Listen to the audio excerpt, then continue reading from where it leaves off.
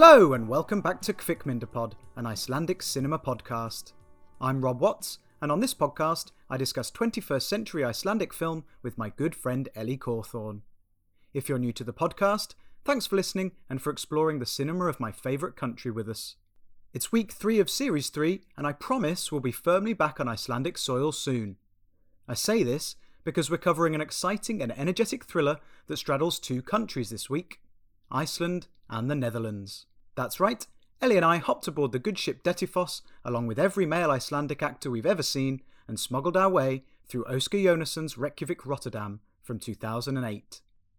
Before we get stuck in, a reminder that you can join the conversation and see some lovely pictures on Instagram and Twitter where we're at Kvikmyndapod. That's KVIKMYNDAPOD. Please also rate us on Spotify and Apple, it really does help people find us. And if you'd like to help us keep the podcast going, why not bung us the cost of a coffee over on our Ko-fi page, kofi.com/Kvikmyndapod. And so, from coffee to booze. Hvað veistu mikið? 1000 lítra? Nei. Búðarnar Írisar djúpum skít. Þetta 2000 lítrum í sjóinn. Hvað í gangi? Þú ferð bara ekki í túr og kennir hann hvernig á að gera þetta.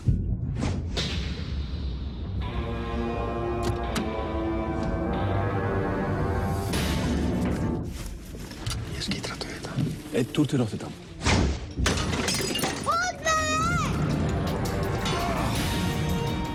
Það bara búið að vera rassía eftir rassíu. Það búið að þið okkar einustu helvítisskrufu. Einu skriðu. Svo verður lengra stopp í Rotterdam. Við þurfum vélabillu. Hefur ykkur verið eiga vita? Eiga vita, það verður enginn komið nálægt þessu. Já, allar í mig. Þetta? Við töluðum að kaupa sjampó. Já, það er líka sófa hérna. Og hvað þarf að gera við hana? Að hendi henni í sjóinn. Þeir rást líka á ykkur, sko, rást á Íris og strákana. Íris, halló? Greinlega brjálaði menn. Ég get alveg sofið inn í nótt ef þú vilt. Hvað er kona mín? Hvað er hún ekki að ríða besta vinuðinu?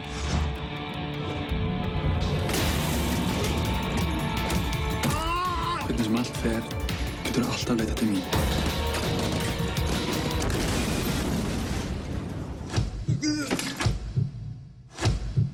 Fucking Icelanders. Hi Ellie. Hi Rob, how's it going? Not so bad, thank you. How are you? Good. Ready for some fast-paced, boat-based action? Yeah, this is certainly a much more sort of generic, commercial kind of genre thriller, isn't it, really? Yeah, when you gave me the DVD, the cover, I thought, oh no. I'm not sure I'm going to be into this. But I actually really enjoyed it, you know. It was an hour and a half that whipped by entertainingly. Yeah, so we are talking about Reykjavik Rotterdam this week from 2008, directed by Óskar Jónason. And basically, it's a Jar City reunion, plus everyone else we've ever seen shoved on board a boat. It does star pretty... I think everybody in this seems to have been in a different film we've watched in one of our series. Well, I tell you what's interesting is I've been talking to one of our listeners who has been explaining how it gets a little bit tiring seeing all the same people on TV, in the films, on stage, down the shops. And it's so funny. And her name is Unur. And I think it's just hilarious. We kind of find it funny seeing them all pop up in the 16 films we've covered or whatever it is.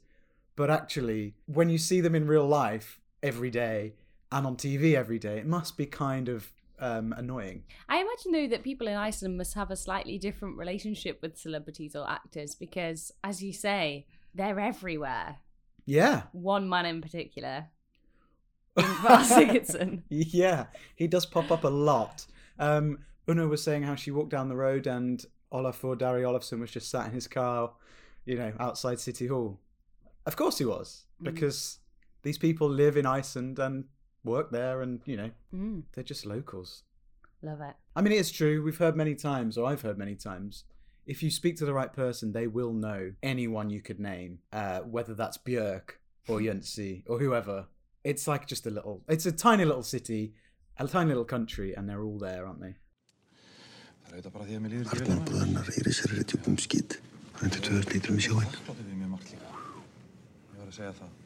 Ég þakkláttur fyrir að geta komið. Það er hjálpa. Ekki bara einn dag í einu. Ég veit það ekki. Reyni Náttúrulega ég sér þetta á plassa og koma hann út í þetta. Sjáðu mér fyrir að verða komin hingað. Ég búinn að vera edrú í næstu því ár. Þú færðu bara ekki einn túr og kennir hann hvernig á að gera þetta. Ég bara hef trúið því að það gangi. Heldur að Íris myndi segja. Já, skilar því? Ég legg út fyrir þessu. Skiptum 50-50, allir græða. Þú átt fyrir útborgunin nýri. So, we should probably say who's in this one then. Shall I read out a list of names? Yeah. See who you can remember and recognise. Take us through. So we've got Baltasar Kormákur, who we've seen primarily as a director. That's right. He was the Jar City director and the director of 101 Reykjavik. We haven't seen anything of him since Series 1, actually, have we? No, since we saw him with a lizard on his shoulder. Hlynur, sjá hvað þetta... Varstu búin að heyra þetta með Þóri? Nei, hvað? Þóri er dama. Ok, flott, já, flott. Þóri er dama, maður. Fyrstu við eigum að umskýra hann. Umskýra hann? Umskýra hann. Umskýra hann? Já. Kannski Þóru? Já. Hæ, Þóra. Ok, flott. We've also got Ingvar Sigurðsson.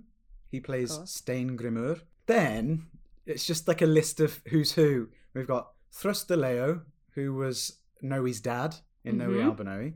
Again, a slightly sleazy, good-for-nothing type here. Sort of. I mean, he holds down a job, so that's slightly more than... While doing criminal activities on the side, yeah. Yeah, okay, fair enough.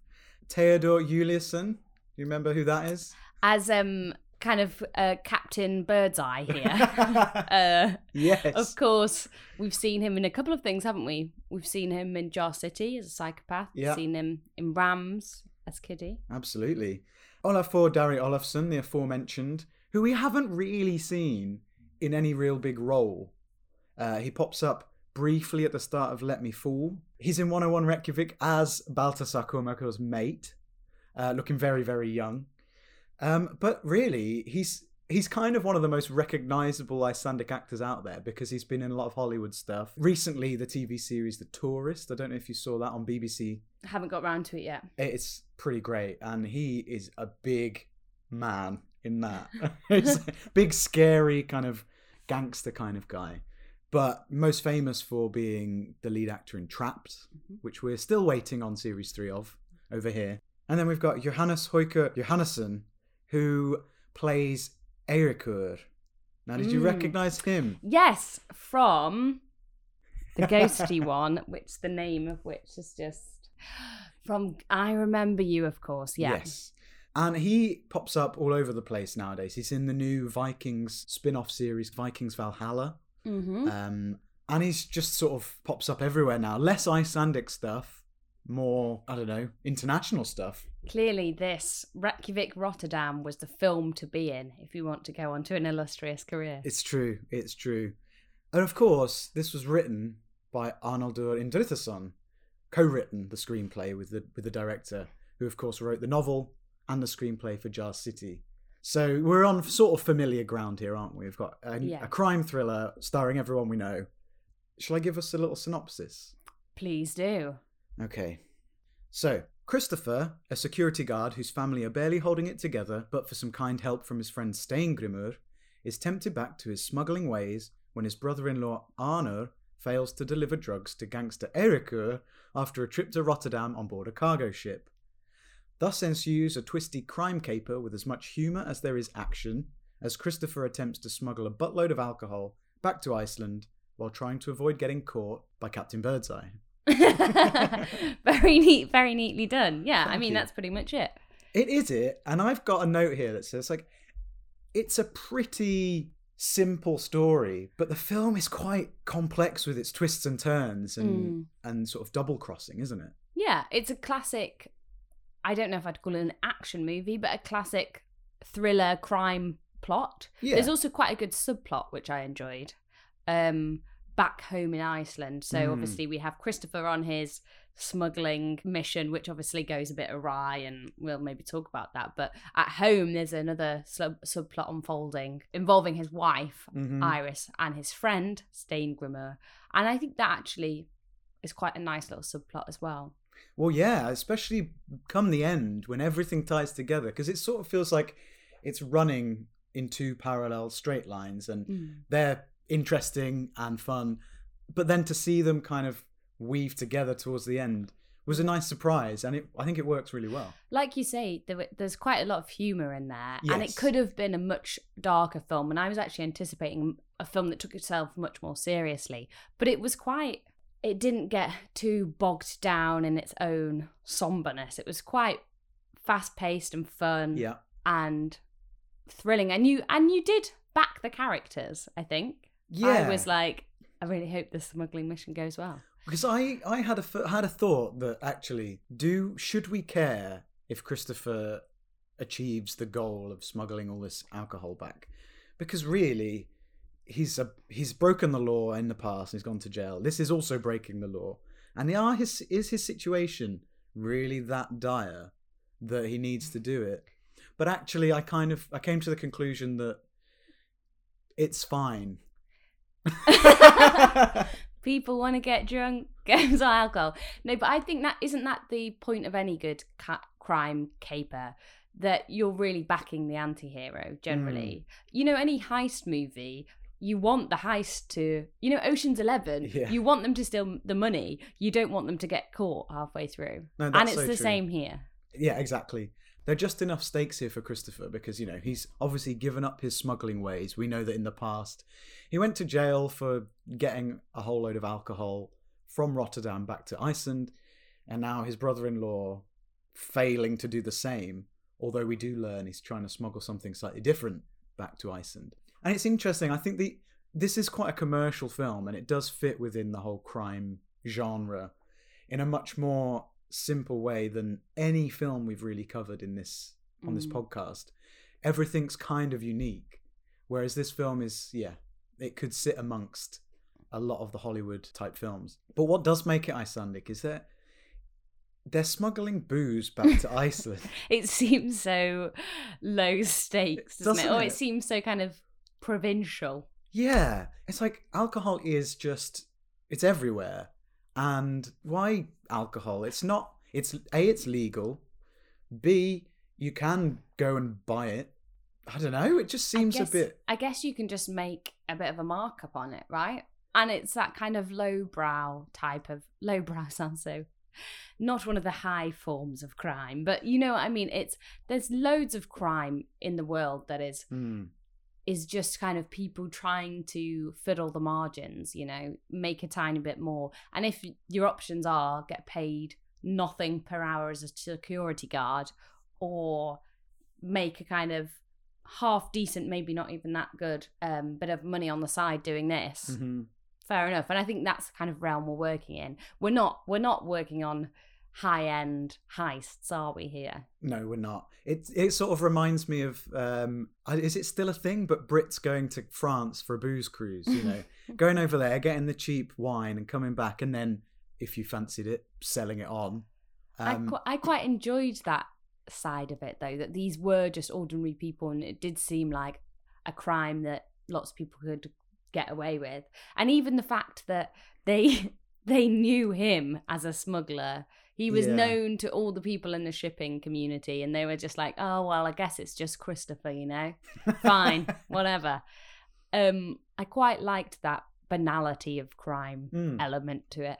Yeah, very much. And what makes it Icelandic, actually, is, so if we look at alcohol as a thing in Iceland, it's state-controlled. So I can't remember whether we've spoken about it before, but you can only buy alcohol in Iceland at state-run shops called Vinbúðin. So you can't go into a supermarket and buy alcohol. You can't pop anywhere other than these certain stores to buy your wine, your spirits, your beer, unless it's less than 2.2% or something. Is that to control the industry, I guess? I guess so. And it means that everyone's paying the same amount for everything, although it is very expensive. So I think there's your reason, isn't it? It may not be illegal, but it's certainly too expensive to to perhaps drink to the level that you might want. So bringing in cheap booze and selling it on the black market is probably quite a good idea. Yeah. You convinced yourself there. I think I have, yeah.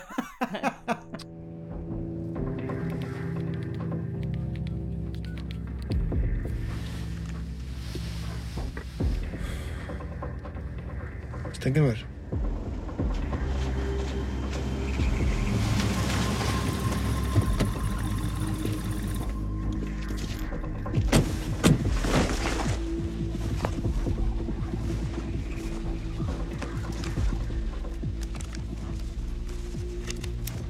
Ég er skítrættur við þetta. Þú hefur gert þetta 100 sinnum. Einn túr til Rotterdam. So, like I said, it's a bit of a twisty film.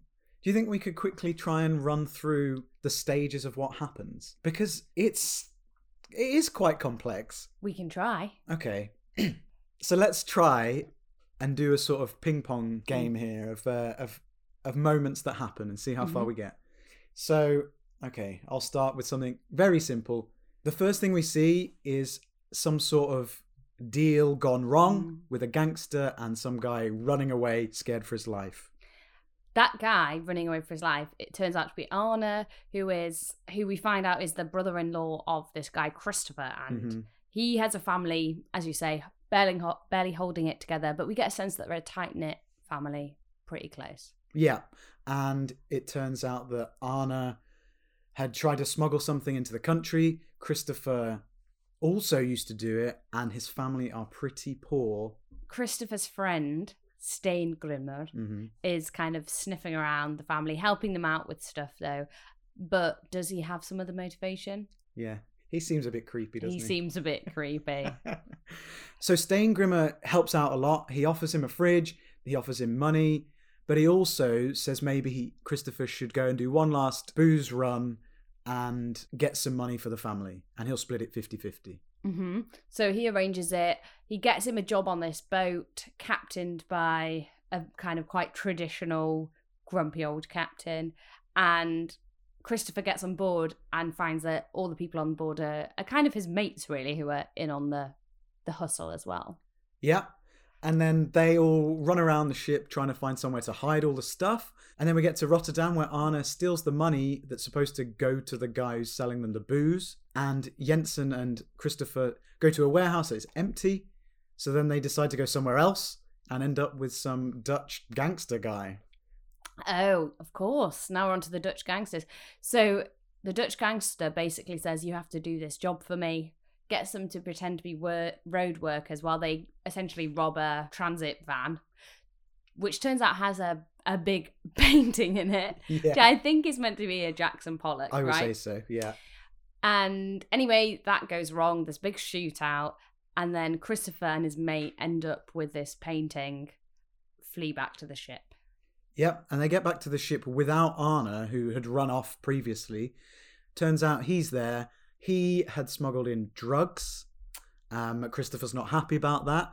So they have to come up with a plan to get the drugs and the booze back from Rotterdam to Iceland without being rumbled by the captain, who 100% knows that they're stealing something. And he uses the rest of the crew to help him with that. In the meantime, back in Iceland, Christopher's wife Iris has been threatened by this kind of gang of thugs, really, and she's leaning on Steingrímur to kind of protect her and help her and support her, but he's becoming increasingly creepy. I would say attached. Clearly he's got romantic feelings for her, and it's all getting a bit intense. And then that story's kind of weird because Steingrímur gets Iris to move in with him as the gangsters are making their moves and threatening Iris. But what we don't realise is that Steingrímur's kind of behind it, and he is manoeuvring Iris to get close to him because he still fancies her, because it seems like they were once a thing and he wants her back. Yeah, so the ferry is almost back in Reykjavik, but Iris is aware that the situation with Steingrímur is getting a bit uncomfortable. They have a kind of showdown in which he slams a door open. She's behind it, falls, hits her head on the radiator, and is, by all accounts, seemingly dead. Yep. And this is happening at the exact same time. Like you said, the ferry's pulling in. There's helicopters, the police, the customs are all there waiting for them. But there's nothing on board the ship that they can find except for a bottle with a picture of the captain and a load of booze in it. And so Christopher walks off the ship completely fine, no arrests or anything, leaving us wondering what the fuck has happened to all the booze and the drugs. And has the sort of smuggling worked? Where is everything? So then he meets up with Erica and his gang and says, you know what, fine. It's a kind of unhappy alliance. Fine, I'll take you to the drugs. I've put them in my mate's house. Come with me. So they go there. We obviously find out that it's actually the captain's house. They start getting all the drugs out. Christopher legs it, calls the police, and the captain and Erica and his gang all look like they've been in on it together. And they're arrested as a smuggling ring. Yep. So Christopher runs off and he wants to get to Iris because he has a feeling he knows Steingrim has double-crossed him and that he's no good for Iris. He can't find him at the flat. He can't find him at Steingrim's apartment. So he goes to his workplace on the building site where Steingrim has wrapped Iris in plastic and dumped her body in the foundations of a house and is attempting to cover her in concrete. Wild. But as the concrete is literally coming out of the concrete mixer, Christopher calls Iris. Her phone goes off and he's like, wait a minute. Manages to drag her out of the concrete and somehow she's alive. Very unrealistic, but fine. And then cut to the sea where a load of salt bags are finally dissolved, leaving the booze to rise to the surface and get collected by Christopher's friends. And the final shot is Christopher and Iris in a new house, painting the walls, living a happy life, using the Jackson Pollock painting as, protection for the floor. End.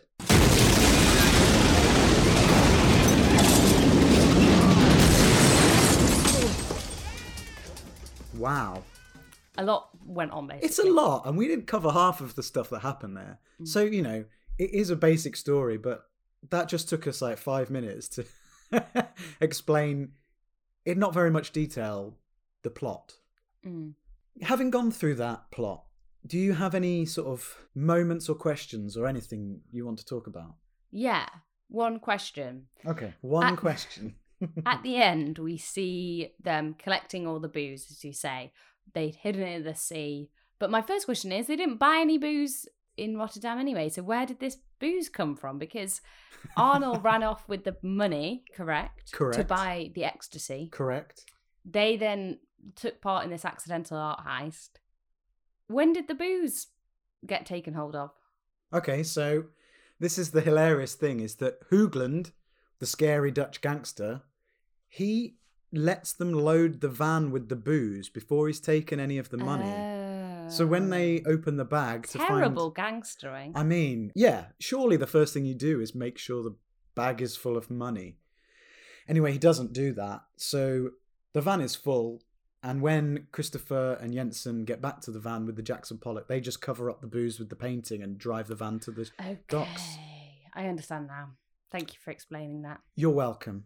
Like you say, it's a twisty-turny film. There's all sorts going on, and it is fast-paced. It's kinetic. It's busy. Next question. Okay. I thought I only had one. Well, this is great. We'll just go through and I'll answer all your questions. How, obviously the ecstasy was in the captain's car. Yeah. Why did the captain have his car aboard the ship? So he didn't. I sound like a moron. The ecstasy was inside the Hoover, which at the start of the film, we see his wife take the Hoover out the car, bring it onto the ship, and assuming Christopher put the ecstasy back into the Hoover before they docked in Reykjavik, the Hoover was then moved to the captain's car to drive home. So the captain just brought his own Hoover aboard with him then? I guess so. You say it like that makes any more sense. Well, there was that moment when they're all getting on the ship at the start, when the captain's like, move this thing and move that thing and... Bring my Hoover me. Yeah, help get the carpet cleaner on board. I'm like, okay, random moment to point out. But he does. There is a Hoover, and it does get filled with ecstasy, and it does end up back at his house. Fine. Hjálpið svo henni Gretju með teppaþinsvélina. Það er svo út undirbúa brottför.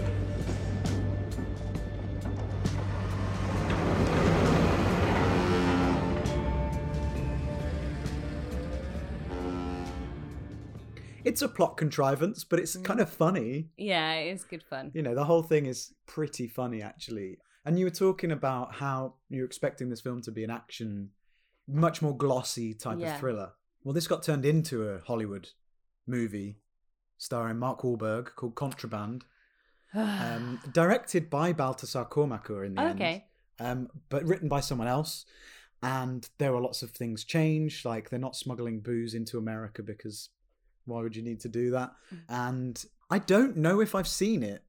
It's possible, but it's certainly glossy, focuses way more on the action, and doesn't look funny at all. The trailer is the most po-faced trailer you've ever seen, and the reviews of that are piss poor, to say the least.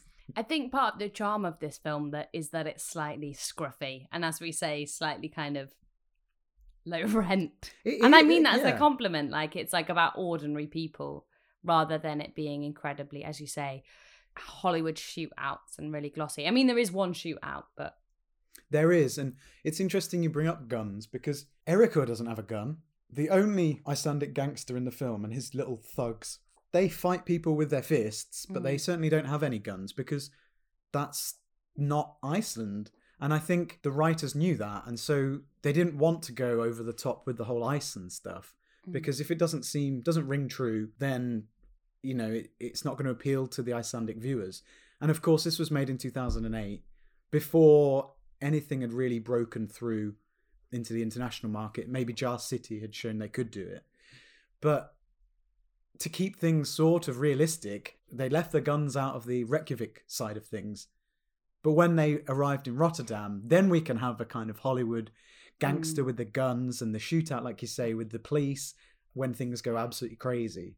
He made me laugh, the Dutch gangster, because he was quite a pencil portrait of a gangster. Pretty much. You know, swaggering and with this kind of weird cod American accent. It was kind of like Dutch American. I guess that's quite often, I think if Dutch and German people learn English, they often have more of an American twang because he was speaking English.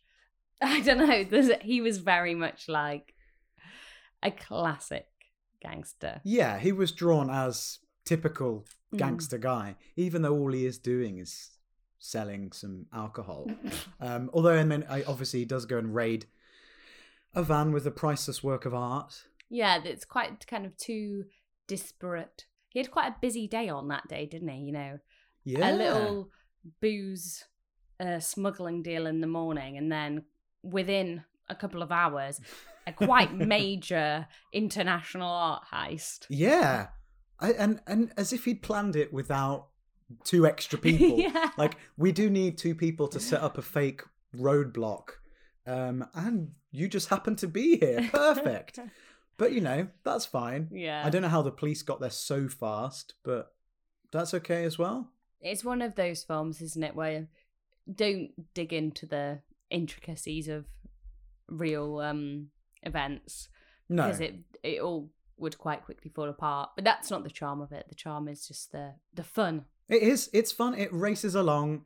You're with Christopher because he is a likable character. He is funny. He's not quite as suave as Danny Ocean, but he's someone to root for, like you say, and he's funny, and he clearly knows what he's doing. Not that we realise it until the very end. Yeah, these are people that are fun to watch. I think, like you say, the people that we're rooting for are kind of likable rogues. Yeah. And the guys on the boat, we've got a rogues gallery, really, haven't we? Of some are a bit useless, some are a bit canny, in quite a kind of prison drama-y type of way, Yeah, they're a gang of crooks. They know each other well. They've got this relationship with each other. They're all mates. Yeah, and you can feel it. So I think the likable characters are are quite likable, and the baddies are quite unlikable. As in, we've got Erica, who's almost like a kind of spoiled child, head of this gang of thugs, showing off really and trying to look more intimidating, I think, than maybe he is. He's got a leather jacket on. Such a 2000s leather jacket as well. Yeah. But we also have Steingrimur, who I think Ingvar Sigurdsson does a really good job of that kind of slightly creepy, I'm your friend, I'm trying to help you. Actually, I'm going to be a creep. Well, Steingrimur is kind of the most complex character here, because we've got Christopher, who's, okay, he's got a shady past, but he has a family and he's settled down and he just wants his classic one last job and then he's out. And we've got his wife, who's, his wife, and she's the mother and doing what she can for the family. And I thought she was a good character, actually, in terms of, with my feminist hat on, she was not too much of a simpering at-home wife. She was saying, don't do this stupid drug deal, think of your family. But she wasn't just a mother. She had a bit of something to her. Yeah, and we see her working. It's not like she just exists to be the wife in that respect. She has a bigger role than that, doesn't she? And there is a tendency in Hollywood films to get rid of the love interest or the wife very early on in films like this. Yeah. They call it fridging. Is this really? Yeah, so it all comes from there is some fridge chat in this film, but I think you mean different type. That's very true, actually. Maybe that's an internal joke. But so the term fridging comes from a comic book, I think, where the hero's love interest is killed right at the start and it sets the plot in motion. And if you watch a lot of Hollywood films, that happens so much that the main female character has no agency. She just exists to die to move the plot along. And actually, that doesn't happen here. I know Iris nearly dies, but she doesn't. And actually, she is kind of crucial to the plot, actually. I'm trying to think of examples of fridging, and all I can think of is John Wick, but it's a dog that gets fridged. They fridge the bloody dog. Yeah, I think Deadpool does it, actually. I can't think of any other examples off the top of my head. No, but there are. I know, it's a trope, isn't it? It is a trope, and I'm glad that didn't happen here. Hvað í gangi? Er þetta ná í þig? Ég búin að ráða maður Dettifoss. Ertu eitthvað bilaður? Hvað stífilinn minn? Kristoffer. Kristoffer. Ég ætla ekki að heimsækja þig aftur á Hraunið. Ég ekkert á leiðin á Hraunið. Þetta öðruvísi núna, ég edrú. Viljið vera til friðs? Þú ert í vinnu. Þetta ekki vinna, þetta kjaftari. Ég fucking húsvörður á bíl. Þetta bara einn túr, Iris. Ég verð að gera þetta. Svo það búið, ég lofa því. Veistu það? Það alltaf sama ruglið. Skúli, hvað varst að gera? Egill, komdu. Kristoffer. Það kemur ekkert til greina að þú farir inn í djöfusins túr. But should we talk about Steingrimur? Because, yeah, like you say, Ingvar Sigurdsson does such a good job of being this friend. And he does come across like a friend, but also the whole time there's just something a bit wrong about him.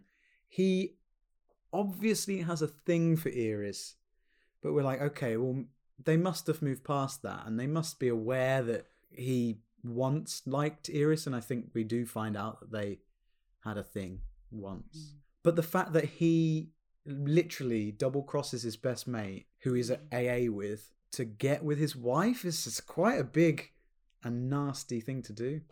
I quite like a storyline as well in the crime drama that isn't just like crime / money motivated. Sometimes their people's only motivation is that he would have a deal with a different, drug dealer or whatever. Yeah. But I quite like it when you throw in a emotional motive, that he just is in love with her and wants her back, really. Yeah, and will do anything for also, it. He's very he had a general weird vibe. Like, he had very much a kind of dad fleece vibe, which was not didn't go that well in my mind with drug dealing and shady criminal connections. But that worked quite well in a way because he looked like the safe. Christopher, had his little man bracelet and a couple of tattoos to make him look like a badass, like a bit of a rogue, as we've said. Can't keep down a job and doesn't have any money for his family. Steingrimur obviously had more money. He seems more sensible, more reliable, more dependable, but actually he's the real creep. Well, that's it. And actually, he's not that shady because he's not involved with the drugs as far as I can tell. But he's like has connections with all the... with the one gangster.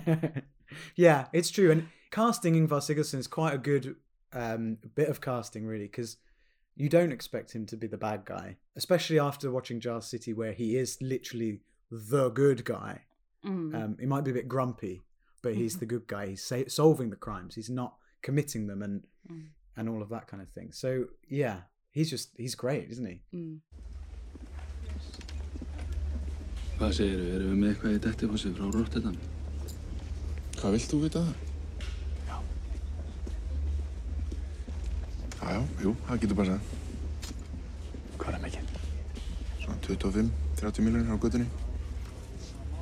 Hver er með þetta? Nýr strákur, Arnór. Hvað þekkjur hann? Þetta kom út í algjörðu rugl.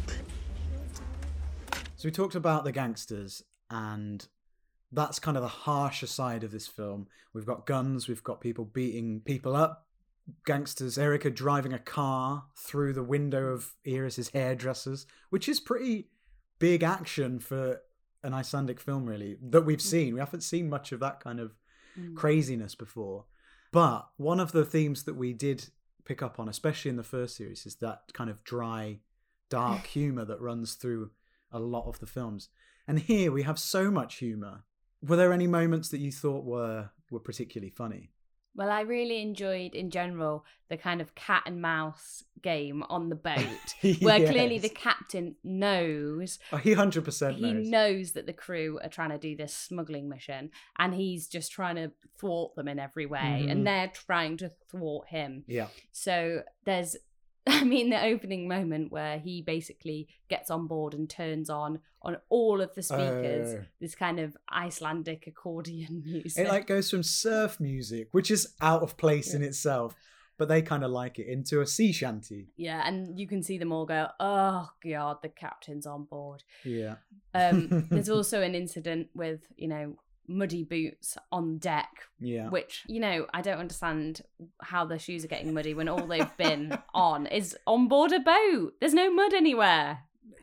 I don't think I can argue with that, unless it's oil, but it doesn't look like oil. But all the stuff that around the captain is so funny. It did have a good kind of capery feel when they're trying to find all these places on the boat that they can stash the booze. And he's always turning around the corner and trying to find them. And they're all saying, oh, Christopher is just in the other room. Goes to the other room and they say, oh no, I think he was over there.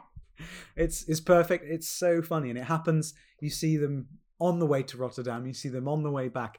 And that payoff when Christopher's finally in the kitchen is just perfect. Because the captain's at his wit's end. He's like, he's not here, is he? And then there he is, putting on his apron. It's just brilliant. So funny. Hvar Kristoffer? Hann inni í messa. Kristoffer hérna? Hann ekki inni í eldhúsi?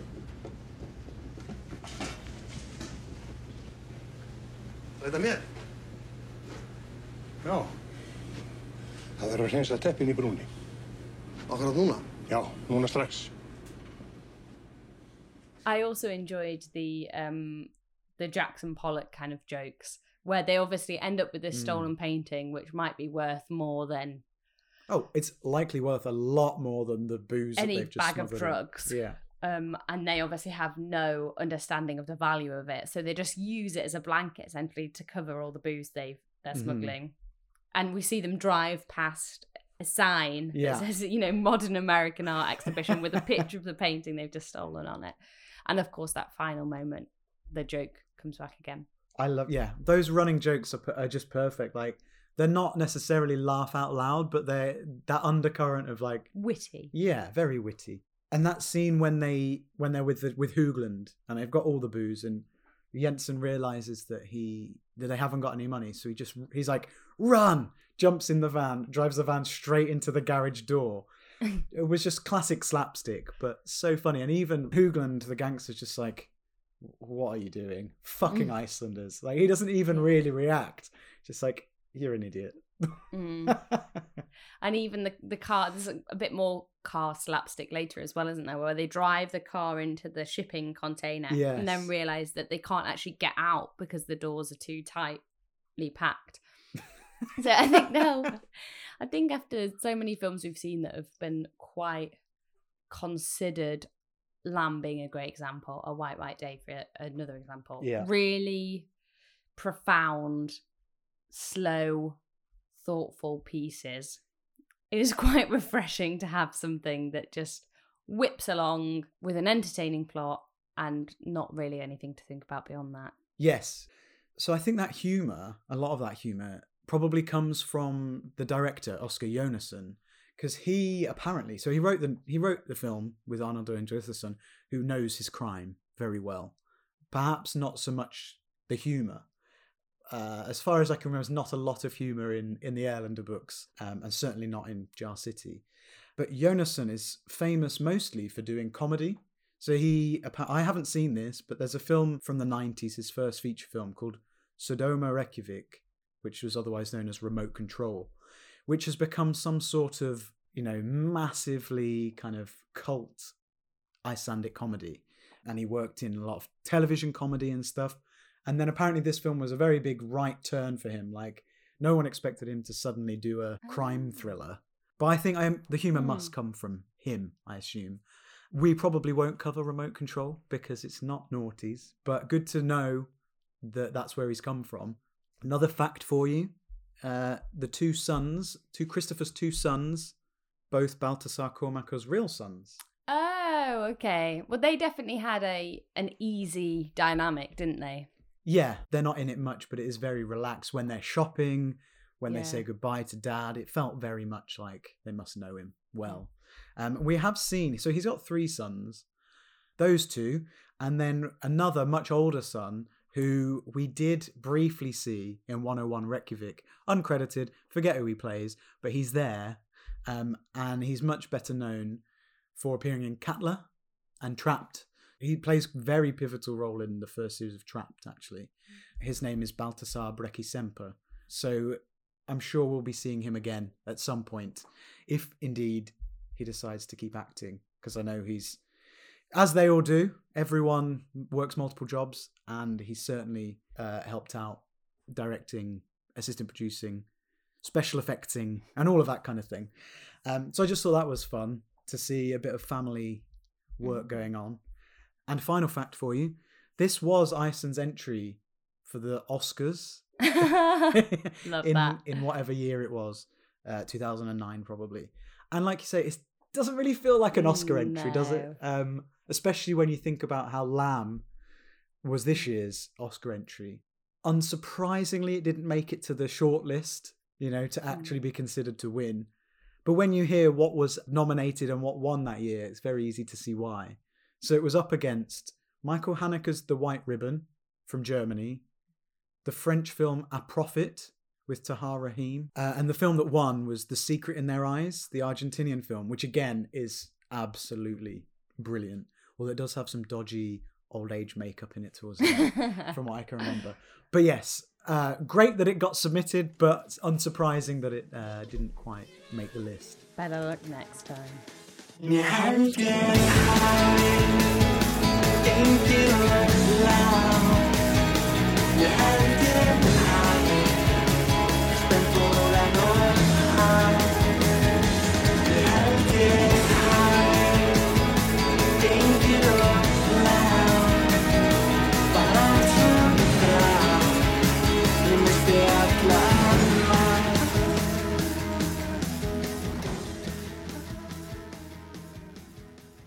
So Svein, who is on the ship? Yep, one of our kind of merry accomplices. Yes. Well, he's played by an actor called Magnus Jonsson, who got in touch with us via our Instagram page, which is Kvikmyndapod on Instagram. KVIKMYNDAPOD. And he got in touch to say he'd made a film and would we like to see it and we'd like to talk about it. And since he popped up in Reykjavik, Rotterdam, I thought, why not have a quick chat about it now? Yeah, so we watched it, didn't we? We did. This is a film by Magnus Jonsson. He directed it, like I say, he wrote it. He stars in it. He doesn't star, he's in it. He produced it, he did the music, he did the costumes, he edited the sound, he did the colour grade. This guy... A one-man band. It's incredible. And it was filmed over 9 days. And do you want to give us sort of the story of Taka Film, Take 5? So it's a great premise. It's a premise that really appeals to me. So 5 leading lights of the film and the artistic scene. So we have an actor, we have a screenwriter, we have a director, a questionable art guy, and an eminent musician. Mm-hmm. All wake up in some abandoned barn as attached to a farmhouse, and they have a letter that says, "You've been kidnapped, you have to make a film with me."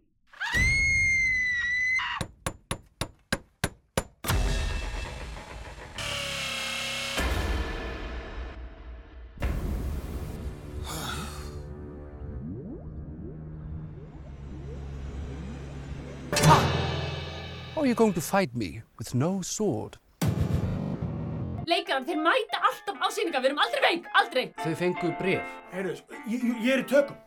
Ég er í miðjum tökum. Það er allir að leita mér allt, ég á að vera mættur á sett, skilur mig? Þau fengu líka bréf. Hver? Bréf? Ég nenni ekki sem helvitis leikjum! Hleyptu okkur út, helvita! Einu sinni bjó fjölskylda í afskektri vík á Vestfjörðum. Ertu ekki að djóka í mér þetta? Það sýnir sem eitthvað fucking djók og við sváfum að þetta nú! So it turns out that basically this guy has been living on his own. He's possibly had a slightly strange childhood, and he communicates. He lives for movies. Yes. He's obsessed with old movies. He speaks as if he was in an old movie and basically only repeats lines from old movies. And he's got this grand dream of creating this amazing film, hence why he's kidnapped them all. They can't escape, else they'll be electrocuted. Mechanisms, don't worry about it. And that's basically it. They have to kind of do a DIY home movie, very B-movie type of situation. Yeah. It's quite incredible, really. It's like Saw, but for films. I mean, it's a great premise. Yeah. And so it's kind of mad. Like you say, the main character, Mr. R, I wasn't initially sure whether he had split personality disorder or what, because he's constantly repeating lines from classic films, because of course we see that he was raised mostly by his mum, and when things were bad she would turn to film along with him and sort of just take comfort in film. And what I really liked about this film actually is how kind of it relates to our podcast, in that this guy finds comfort in film. He finds the best in those movies that he watches, and he has a passion for it. And it's just, I mean, that's what I hope that we are sort of conveying through this podcast, is our passion for the films that we watch. And the listeners are our kidnappees who are forced to come on this journey with us. I thought that there were quite nicely drawn caricatures. I think it's fair to say caricature. They're kind of stock characters. Yes, exactly. So we have the kind of moody, sultry musician, but again we find out he has a bit more depth. We have the kind of farty director, and I mean literally farty, because he's got some gastrointestinal issue, who's just makes big action blockbusters and wants bash, crank, wallop. We have the actress who takes herself super seriously and is a method an actor, actress. Darling. An actor. So I thought all of those were quite fun, and it's full of jokes. It's quite funny, isn't it? It is quite funny, yeah. I wasn't initially sure with the farts. I was like, you can't sustain a film on fart gags. Like, I love a fart gag, but I if that's all this is, I'm not sure. But it wasn't. Like I said, it's about film, and you talked about the director there who makes these big Hollywood rip-offs, which in our experience isn't something that Iceland really does. Until now, with Leynilögur, Cop Secret, we haven't really seen a Hollywood-style movie come out from Iceland. But the actress sort of looks down on him for that. She's super serious. And I really just love that kind of dichotomy of the two of them just sort of butting heads with these two interpretations of what film should be, because it can all exist, as we've seen on the podcast. And there was also the kind of joyous reveling in the DIY-ness of it all. So obviously the film they make is meant to be quite crap, but kind of getting swept up in that, and you know, it's like the team's all back together, and they forge friendships, and that's it. You see the relationships building, and everyone by the end has learned to work together, and they're all glad they were kidnapped in the end. I am a princess, and I want to be your friend. Ok, ég bara á ekki orð. Hvar vélin? I really liked watching the video of the film they were making. I mean, it made absolutely no sense. And that was quite a funny recurring joke that Mr. R kept adding more and more sort of story to this really complex kind of, I'm not even sure, it sounded like a soap opera, as they say. It began sounding a bit like I Remember You, with this remote village that's been abandoned in wherever, the West Fjords, in the snow, and you can't get to it other than by boat. I was like, oh, this is familiar territory. Unfortunately, they couldn't recreate that in a barn, could they? But no, it was really fun to watch those lo-fi scenes. It reminded me a bit of, what's that Michel Gondry film with Jack Black?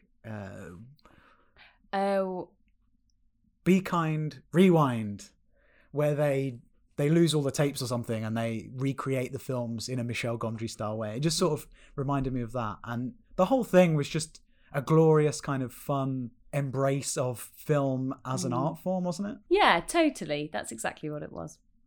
So thank you, Magnus, for sharing your film with us. That's Taka Film, and it can be found on Vimeo, where you can rent or buy it. And I will put a link to that in the show notes. And we really enjoyed it.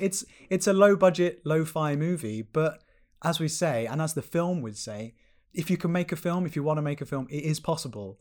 And this podcast is all about kind of exploring all the varieties of films coming out of Iceland. So thank you very much for that.